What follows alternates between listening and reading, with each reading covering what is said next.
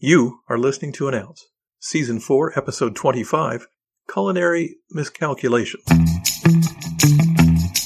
You are listening to An Ounce, a podcast providing inspiration, ideas, and wisdom through engaging stories, commentary, and interviews, so you can live life better.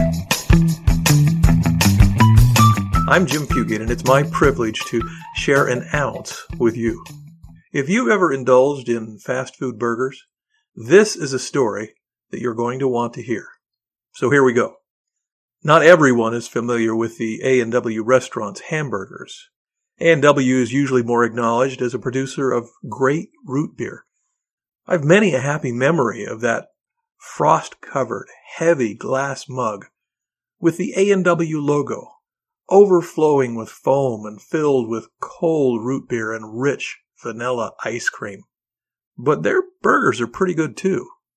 In the 1980s, Alfred Tubman, the A in A&W with co-owner J. Willard Marriott providing the W, decided it was time to go after the large hamburger market, along with Burger King and McDonald's and their quarter-pound sandwiches. Mr. Tubman decided, hey, let's get a little crazy and make an even bigger burger. How about a sandwich with a monstrous portion of beef, a whole third of a pound? Their pitch? Third is the word. This humongous hamburger struggled.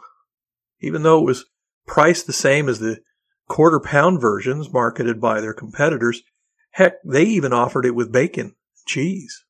But this huge handful just didn't seem to be getting the attention it deserved. Why? Well, after some focus groups and market research, Mr. Tubman learned that they had made a major culinary miscalculation. It was in the math, wouldn't you know it? But the error was not in how big the burger was. Instead, it was in the failure of a large portion of the population being unable to handle fractions. Yep, I always cringed whenever math class moved into fractions too. Not surprising that this is where the misunderstanding occurred. Though I'm sure you and I have no problem understanding that 1/3 of a pound is more than 1/4 of a pound. Many others didn't. They saw that the denominator, the bottom number in the fraction, was a 3, and from that they extrapolated this. 3 is less than 4. So they reckoned that a 1/3 pound behemoth made by A&W must be smaller than the 1/4 pound competitor. Because like I said, 4 is bigger than 3. They wanted to buy the bigger burger. Oops. Well, the customer's always right, even when they're not. So telling everyone, hey, y'all can't do math. 1/3 is more than 1/4 was not an option.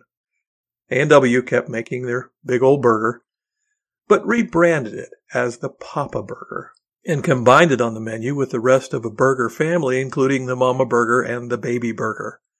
Still 1/3 of a pound, and still a great pairing with an ice cream float. So here's the ounce.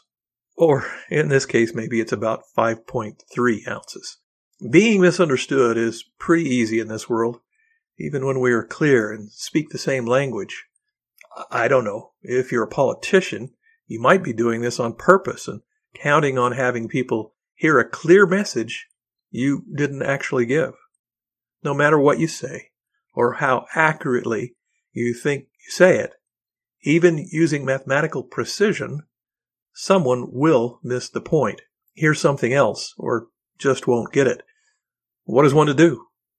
You've got to get the message out, so keep communicating. But watch, listen, follow up. Did they really understand? Or did you say something to them you didn't know you said? It's always a good idea to check on how your brilliant, clear-cut, specific, complete, and easy-to-comprehend message was received by the people you were talking to. It's just not always easy to know what you said, even when you didn't say it. And that's it. An ounce submitted for your consideration. Thank you for listening, subscribing to, and sharing an ounce. I'm Jim Fugate, and I'll catch you next time.